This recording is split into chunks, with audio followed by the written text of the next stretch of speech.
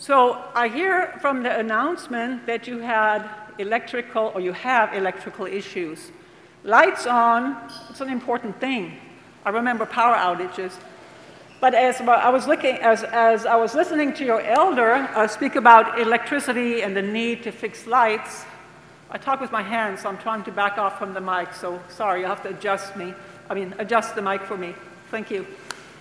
But what came to mind is when my daughter was small, maybe the age of the little one who came up this morning, when I was leaving early in the mornings in San Antonio, sometimes it was still dark. And I'm going to have to move the mask a little bit so I can project, so I'm trying to do that just right. So I would leave in the dark, and what we did is we had a special ritual, if you will, a tradition about leaving the house when I left or when she left. She was like 4 or 5, so of course, when she left, she needed help. She was being driven. But if it was daytime and light, we would do this. Any of you know that? I love you, yes. So I'm driving away, but before I back up the driveway carefully, I do this. I love you. She stands at the screen door, it's daytime, morning, and I'm waving and I'm going off. Well, daylight saving time. Sometimes in the morning, what's it like? It's pitch black out, no light. So this will not work because I'm sitting in a dark car. So what do? We resort to the porch light. So we flicker the porch light on and off instead of I love you. And so that was our ritual. And so what all of that has to do with this morning's scriptures is the farewell part. When we leave, even moms and dads or grandparents off to work and leave the household and people behind, there is many times a little twitch, a little heartstring kind of thing happening. We feel a little sad to leave. We're comforted knowing we'll come back. Well, in today's scripture, we have 2 farewell or leaving stories. And it's not the Samaritan, although he figures in. In the Old Testament, from Deuteronomy, we have Moses. Moses talks about commandments, obedience to God's commandments and the promised land. What we don't hear is that this is Moses' farewell speech to his people. Because what happened to Moses when his people, the Israelites, and he reached the promised land at the boundary? They were encamped at Moab. What happened to Moses? Moses did not get to enter the promised land. Do you remember that? Sure you do. So here they are encamped, and he is reviewing, he's reminding them of God's commandment. Love the Lord your God with all your heart and mind and strength. And conduct yourself according to his will, so that it may go well with you and your descendants. So we hear a list of to-dos. How do you all feel about a to-do list? Well, you don't have any feelings? Do you like to-do lists? Some of you probably love to-do lists. But it seems like there's a burden placed upon God's people until we take a step back and look ahead, or back rather, in Deuteronomy, and we look at verse 6, if I may read it to you. When I saw today's scriptures, I should not move. When I saw today's scriptures, I did not like the cut.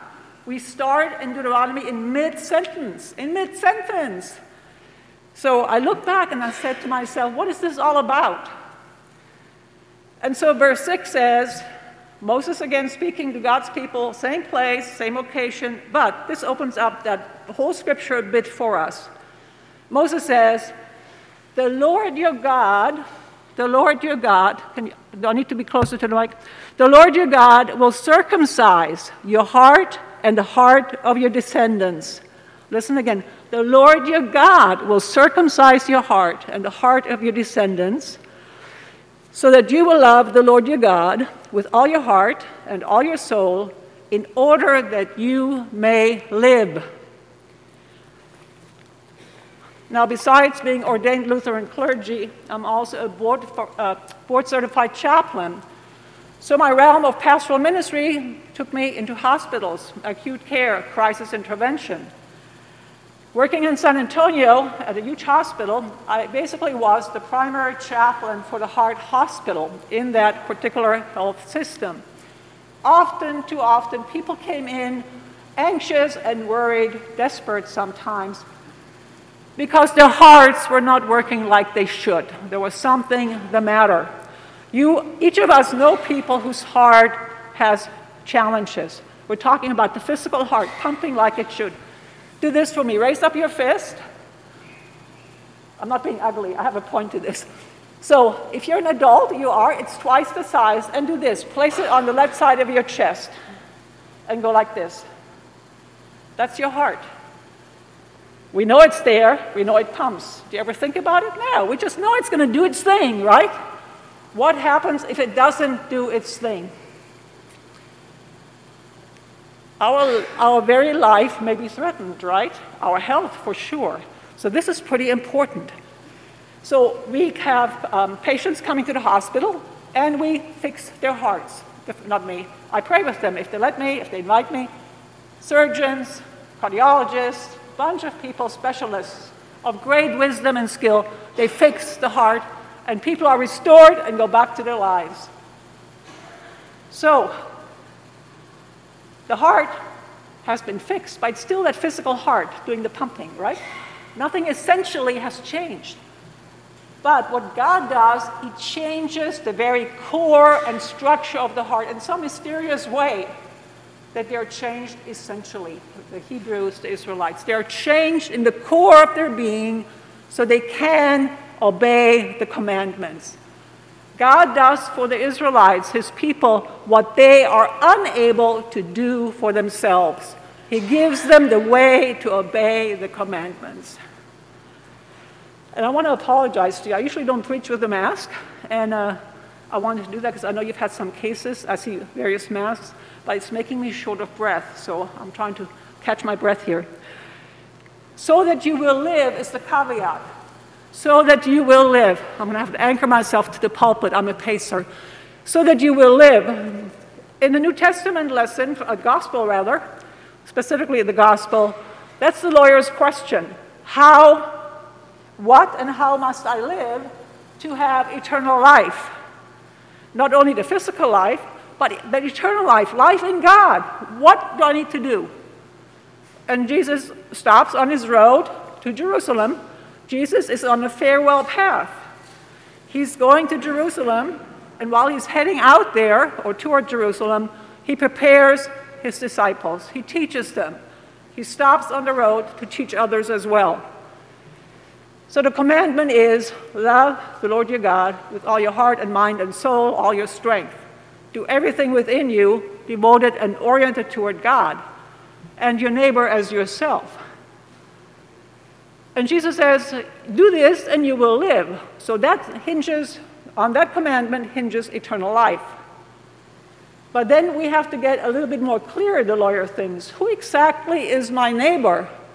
Because you see, if we know who we must love, who we're absolutely required to love and care for, if we know who that is, then everybody else we don't have to worry about.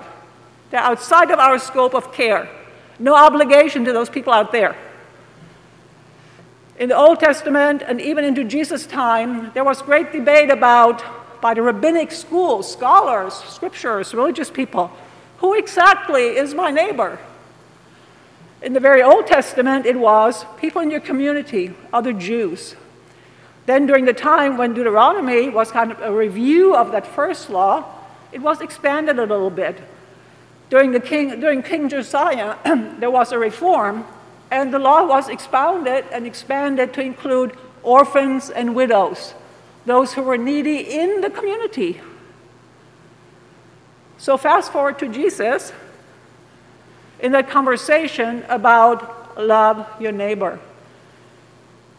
And Jesus doesn't answer when the guy asks, who is your neighbor or who's my neighbor?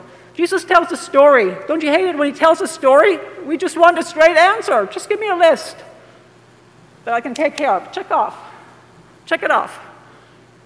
And Jesus tells this awesome story. And we get stuck sometimes. Oh, the Levite didn't stop by, and the priest, bad man. And the poor guy, why did he travel alone on a road he knew was treacherous? But let's step back. Where did this take place? The story is set setting the scene, right? Jesus sets that scene outside of Jerusalem.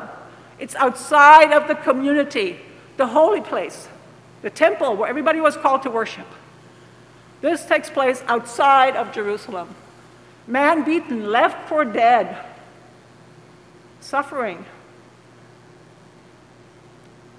Priests and Levites, religious leaders, knowing the law, could cite it, quote it, argue it, debate it.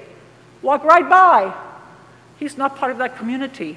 There's an obligation. They know the law. They're fulfilling, they're not breaking the law.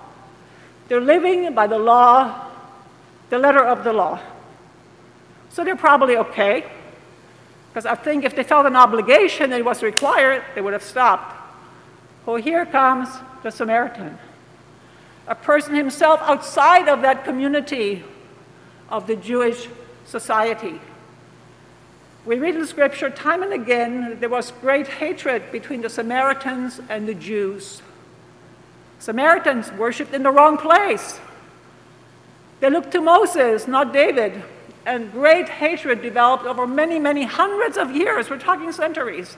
Inbred, concrete hatred and being despised. So it's this man, the Samaritan, who fulfills the spirit of the law. Samaritan also know the books of Moses, the law.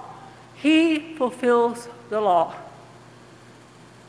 He shows astounding, abundant mercy to somebody who's unidentified.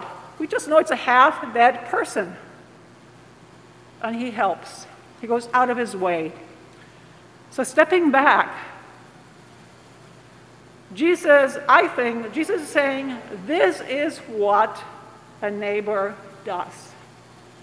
So Jesus focuses in on neighborly actions, merciful living, not who is it, but how am I a neighbor to others? That's the question here that is answered. And as you and I step back, we see Jesus on the way to Jerusalem offering this story and the teaching, and we realize we're in a post-Pentecost time of the church. What happens at Pentecost? We call it the birthday of the church, don't we? What happens at Pentecost? You got to help me preach. Come on, what happens at Pentecost?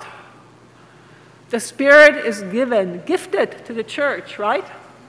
And everybody can hear the gospel in their own tongue. And we won't talk about Peter being accused of being drunk and all that good stuff, but the gift of the Spirit comes to us. Jesus' story comes to us on this Sunday of Pentecost, number 8, from the viewpoint of the Spirit already given. So when Jesus says, go and do likewise to the lawyer, his words come down through the ages to us. We are urged, asked, maybe even pleaded to by Jesus to act likewise.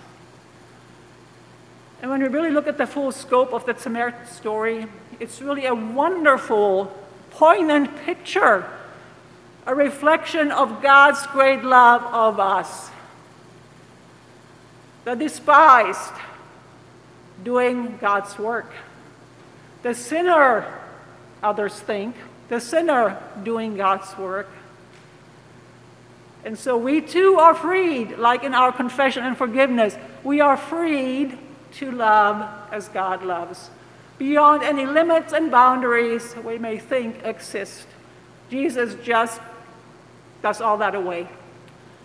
So to you and I this morning, look at this wonderful picture of God's great love reflected in the actions and love of the Samaritan, who was deemed despicable and a sinner and really a heretic by the Jewish people. He fulfills the Spirit of God's law of love. Amen. We continue with the hymn of the day.